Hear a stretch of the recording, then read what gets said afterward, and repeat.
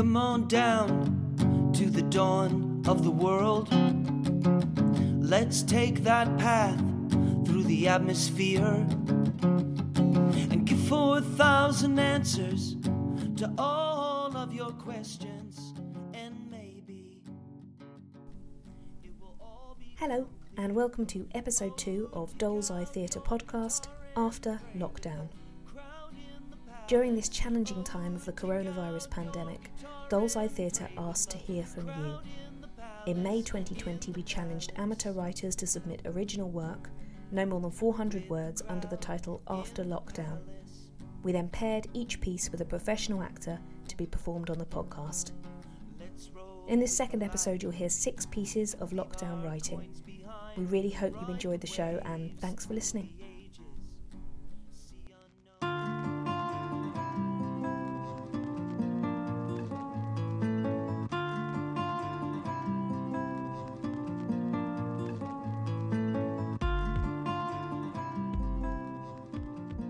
Things to Remember After Lockdown by Mel Vial. How surreal to see empty streets. A normally bustling, buzzing Barcelona, full of live colour and noise. Bar terraces, replete with friends having a friendly beer and tapas of a lazy afternoon. Young keep-fitters gliding down the seafront on inline skates. Market sellers on the Rambla, cheerfully making their fare. Mothers chatting in parks while rocking babies in their prams. Motorbikes whizzing, car horns beeping, ambulances whining, and all of a sudden, there was silence. We all closed our doors, pulled down the blinds, sat down and looked at one another. That unspoken mutual feeling that the future was suddenly so very uncertain. From living non-stop, complaining that there was so much work and so little time to rest, we were forced to stop, forced to rest, and we realised we didn't know what to do with ourselves. Allowed to go out strictly for food and medicine, and slightly bizarrely to walk your dog, but not your child, going to the supermarket became a very strange, unsettling activity. Mask, gloves, hand gel, and extra gloves at the supermarket entrance. Finding oddly empty shelves, doing a quick shop and walking swiftly back home, avoiding and being avoided. Getting in through the door with a sigh of relief, but with that unnerving, apocalyptic feeling on realizing that for days you had seen absolutely no children on the streets. It seemed like the human race was finally dying out. Faced with the same 4 walls, sometimes you wanted to go crazy, seeing images of overflowing hospital corridors, nurses wearing dustbin bags for lack of supplies, ice rinks being used as temporary morgues, scenes that you thought only existed in films. Sometimes you wanted to laugh, thinking of the ridiculous amounts of toilet paper that people had stocked up, and seeing the same dog being walked back and forth down your street, each time by a different person. Sometimes you wanted to cry when opening your window to clap for 5 minutes, thinking of all the real heroes out there putting their lives at stake to save a few, while all you had to do was stay at home. Sometimes you wanted to scream and bash the wall and get away, throw the door open and start running just anywhere, but you know you can't. Sometimes nervous. How will I pay my bills? Should I really disinfect every item of food I bring from the supermarket? When it all ends, will I know how to socialize again? What if I don't even want to? Sometimes hopeful that after all of this, we should come out the better. One thing is for sure, life after COVID-19 will not be the same.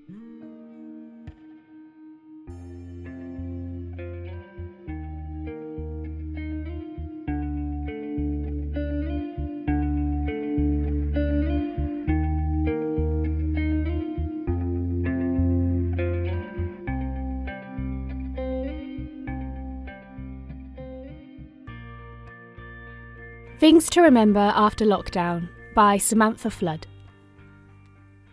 I begin each morning in less of a hurry, drinking my coffee from a mug emblazoned with the phrase, "Listen to the world." I take heed of its advice.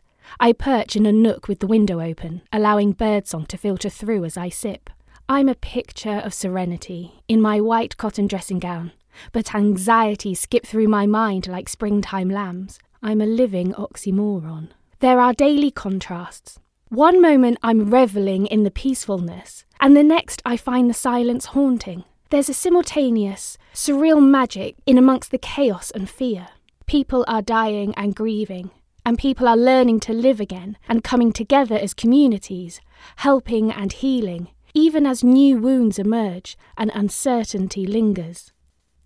I was due to be getting married at the beginning of May. In the days leading up to this emotionally anticipated date, I found myself spontaneously crying at random moments. In the shower, listening to the radio, out in the garden. Whilst they certainly weren't happy tears, I'm not sure they were sad either. They were just necessary outpourings of a unique heartache and process of letting go. On the actual day, my partner and I ate our favourite breakfast and chilled champagne. We took a hearty walk and both revelled in, and shook a sod's law fist at, the glorious sunshine. He pulled out puns and symbols as we meandered through woodland. Oh look, a white dove. We're on a bridal way. Did you brush your hair this morning? I nodded. I did. So, you groomed? His wit is one of the many reasons I'm marrying him. I want to remember the sadness and the silliness, the magnitude of supportiveness, and not just the breadth of the pandemic itself. I want to remember that even if there were worries, sorrows, and challenges, it was enough to face each day with courage and compassion, knowing I could try again tomorrow if anxiety took hold. Rumi said, "This being human is a guest house." So, whilst our doors have been closed, there have been many unexpected visitors. One moment, a buoyant hope. The next, a wave of fear and doubt. You have every right to feel this spectrum of emotions, but choose wisely what you fuel. By all means, honour your grief and anxiety, but don't forget to feed your love, hope, and gratitude.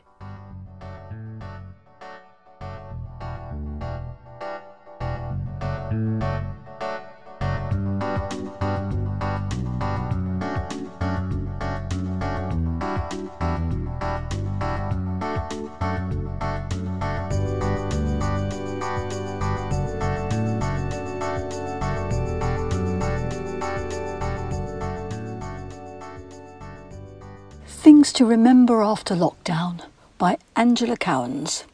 Sunday, 17th of May 2020, day 54 of lockdown.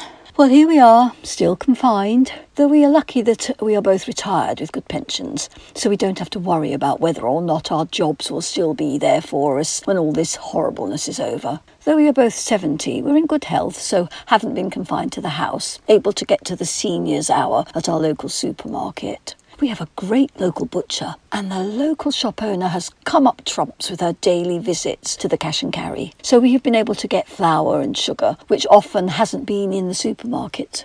I've been doing quite a lot of online clothes shopping from stores that I like. It would be terrible if they went out of business, wouldn't it? So I feel I've got to do my bit by supporting them at this difficult time. So physically, we're fine.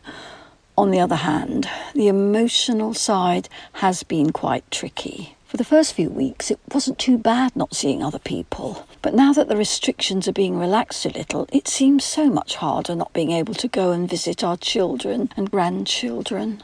Skype and Zoom, etc. are great for keeping in touch, but nothing beats a cuddle.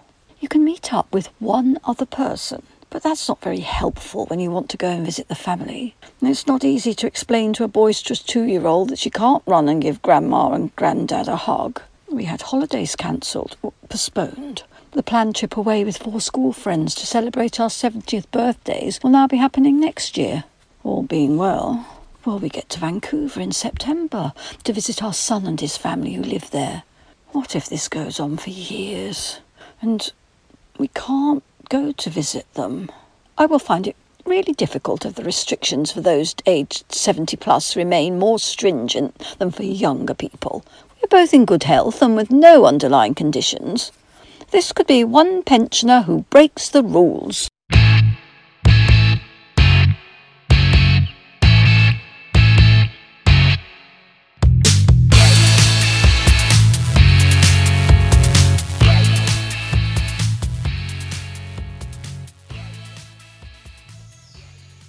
Things to Remember After Lockdown by Matt Field.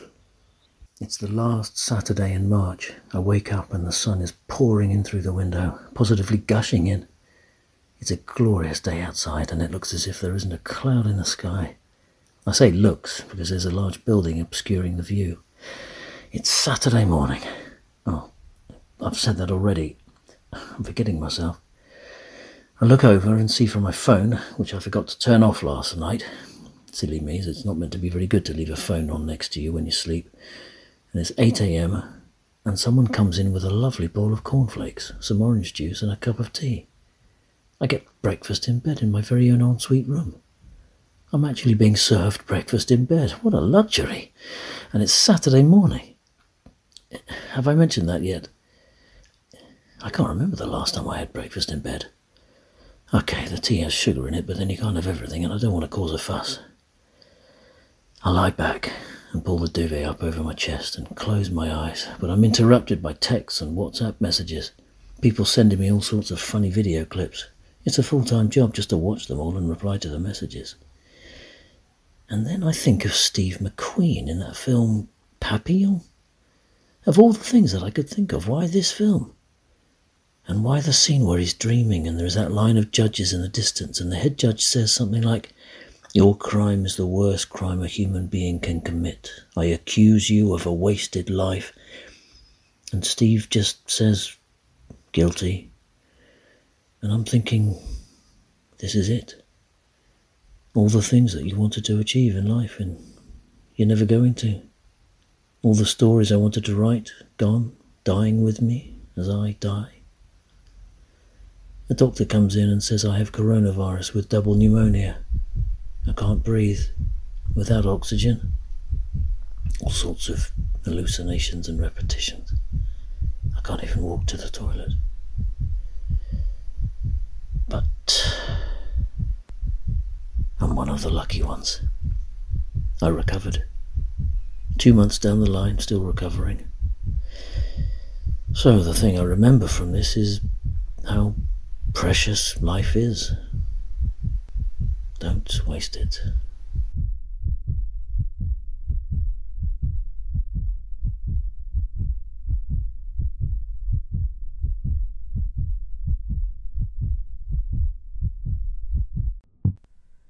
Hello again. I wanted to say a couple of things before the final two pieces of episode 2. As those of you who listened to episode 1 will know, me and the Doll's Eye Theatre gals chatted in the first episode and took a light-hearted retrospective in the latter half of the podcast about our own lockdown experiences. Since the recording of episode 1, the horrific death of George Floyd occurred in the United States, leading to protests worldwide and to conversations which are long overdue in the fight against racism and the Black Lives Matter movement. Last week we had 2 submissions of pieces from writers reflecting experiences at this time, which we're including in episode 2, so you won't hear from us this week, and we turn instead to these pieces, the writers of which have much more to say than we ever could. The first is by Jenny Francis Levers, written and performed by the author, and the second a piece by Cleo, a friend of the show who lives in Canada, read by the actor Ali Zane. Thank you to both Cleo and Jenny for sharing your experiences, your pain, your anger, and your hope at this time. This piece is entitled, "I Don't Want Yours." You know what? The challenge I have to make is this. With all the outpouring of rightful feelings of disgust, anger, rage, sadness, sorrow, shame, pain, etc., will the Afrophobic murder of George Floyd be a forgotten punctuation in the worldwide COVID-19 pandemic? Personally, I've been impacted by too many instances of brutality where whiteness is weaponized against black people. I pray the struggle for equality continues. I pray that white people truly understand that I, for one, do not want to take away what rightfully, as opposed to lawfully, belongs to white people. I just want to breathe the same way you do. I want to be able to enjoy the right to life as you do. I don't want to take away your house, your job, your car, your neighborhood, your country, or your right to life. I want to take away your privilege. the lies that have been told historically and currently. I want to take away the cover-ups, the fact that although a minority in Britain, black people form the majority of prison inmates. I want to take away a white supremacist world economic system that steals precious resources from Africa, whilst black African people are some of the poorest in the world. I want to take away the fact that a black man with a $20 bill is lynched in plain sight, whilst a white man is given water to drink after he allegedly murdered 2 people. I want to take away from history the misnomer that black people have no history predating slavery. I want to take away the lie that Egypt is not in Africa, but is the Middle East of where? I want to take away white fragility that shuts my mouth from speaking my truth. I want to take away the fact that when I step into certain spaces, I'm immediately met with the gaze of suspicion. I want to take away from the minds of elderly white women that they don't have to hold on tighter to their handbag when they see me, because blackness really does not equate to criminality. I want to take away the fact that my father, brother, cousins, son and nephews are seen as big, mad and bad. I want to take away the need for hashtag Black Lives Matter, and the fact that some white people are so affronted by this that they have to respond with all lives matter. I want to take away the fact that enslavers were compensated and British taxpayers only paid off the loan for the massive payouts in 2014. The loan represented 40% of Britain's national budget in 1833, or £17 billion in today's money. Meanwhile, black people who were enslaved received neither pay nor compensation for their labour.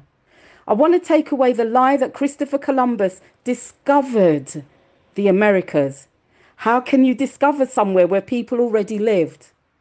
I want to take away the way many inventions by black people are routinely and purposefully omitted from reference books, leading to the assumption that black people have made no contribution to civilization or the world. I want to take away the fact that white people are expats and black people are immigrants. I want to take away the fact that white people felt that they had the God-given right to go around the world, plant their flags and take ownership of wherever they want in the world. I want to restore the many black lives lost through Afrophobia and the fight for freedom from the yoke of white supremacy. I pray we don't forget. And that white people use their privilege as a force for change and not as a force of weaponization. I could go on and others will have more to add. But to say I'm tired of racist bullshit and denial is an understatement. Yet I pray on, because as a spiritual African woman, like my enslaved ancestors before me, I have hope and I know change is going to come. Oh yes, it will. Written and recorded by Jenny on Saturday the 6th of June 2020. Ashe.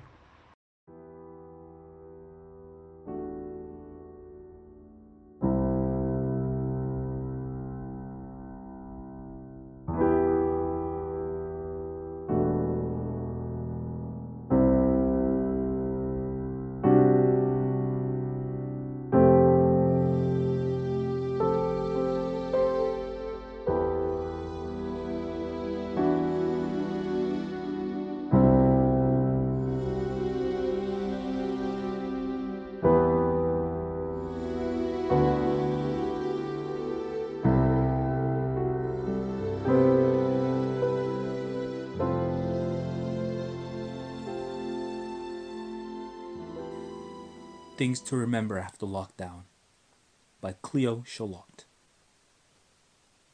Today on June the 7th, 2020, I'm trying to find the words that will express how I feel about the senseless violence and brutalization of people of color in America and around the world.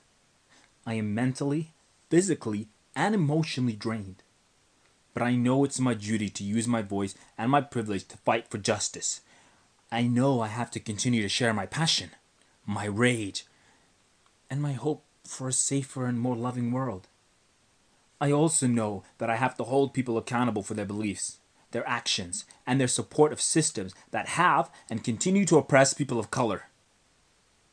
So this is your call to action, as much as it is mine. To continuously use your privilege and your voice to amplify Black lives, Black businesses, and to create a space for us to be heard and seen. To stand up for our rights as if our lives depend on it. I know that many of our allies will never be able to truly understand the pain of being criminalized and suppressed based on the color of their skin, and they will never feel the pain of being racially targeted, hated, and criminalized on a global scale. I know they will never have to worry about being too Black to get a job, or that they won't be offered certain opportunities simply because of the color of their skin. And as I write this, I feel a grand sense, jealousy, for that freedom and opportunity, but also shame. Because I guess I am one of the lucky ones. I'm half Black and half white, which means in most cases, I'm just white enough to receive the white pass. But so many others cannot as easily escape the racial profiling, oppression, and abuse. As we've all seen proof that Black Americans are not allowed to exist in this world. Black Americans cannot hold a cell phone, wear a hoodie, or go for a jog without being criminalized, targeted, and hunted for looking suspicious, aka being Black. Imagine the fear, anxiety, and emotional warfare you would experience every day when just existing is a criminal offense, charged with either life in prison or execution, often by the people hired to protect you. The systemic racism in America and around the world makes my blood boil. But the incarceration and murder of innocent men, women, and children shatters my soul. Remember George Floyd, Breonna Taylor, Tamir Rice, Sandra Bland, Elijah McClain, Kalief Browder, Philando Castile, and every other person killed and enslaved simply because of the melanin in their skin. Remember how and why they lost their precious lives. Remember that slavery didn't end. It just changed uniforms. Remember that you have the power to change the future. Remember their names. Remember their lives. Remember their families. Remember that this is not over. Remember that we must continue to fight for justice and equality. Remember that we the people must stand up against adversity. Remember that we must use our voices and our privilege to uplift those in need. Remember that there is more love in this world than there is hate. Remember that we are stronger together. Remember love. Remember compassion. Remember. Rest in power and love. George Floyd, Tamir Rice, Philando Castile, Adetonya Jefferson, Breonna Taylor, Sandra Bland, Elijah McClain, Kalief Browder, and every other loved, valued, and honored person who died due to racism and discrimination.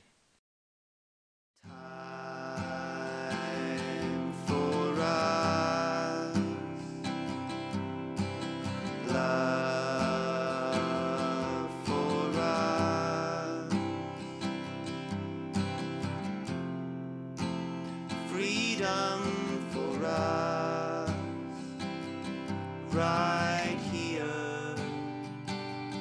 and for everywhere. Thanks for listening to episode 2 of After Lockdown. This week's writers were Mel Vial, Samantha Floods, Angela Cowans, Matt Field, Jenny Francis Levers, and Cleo Charlotte. This week's actors were Louise Amos, Danielle Knott, Irene Palco, Henry Everett, Ali Zane, and Jenny Francis Levers. After Lockdown was hosted and produced by Maddie Berry, Amy Eubank and Wendy Grace of Doll's Eye Theatre. Please note, submissions for writing are currently open for a few more days from now until Sunday the 21st of June. So if you have something you'd like to be shared, which can be credited or anonymous, please head to www.dollseyetheatre.com for more information on how to submit. We'd love to hear from you. Relief for us. Give it all up for us.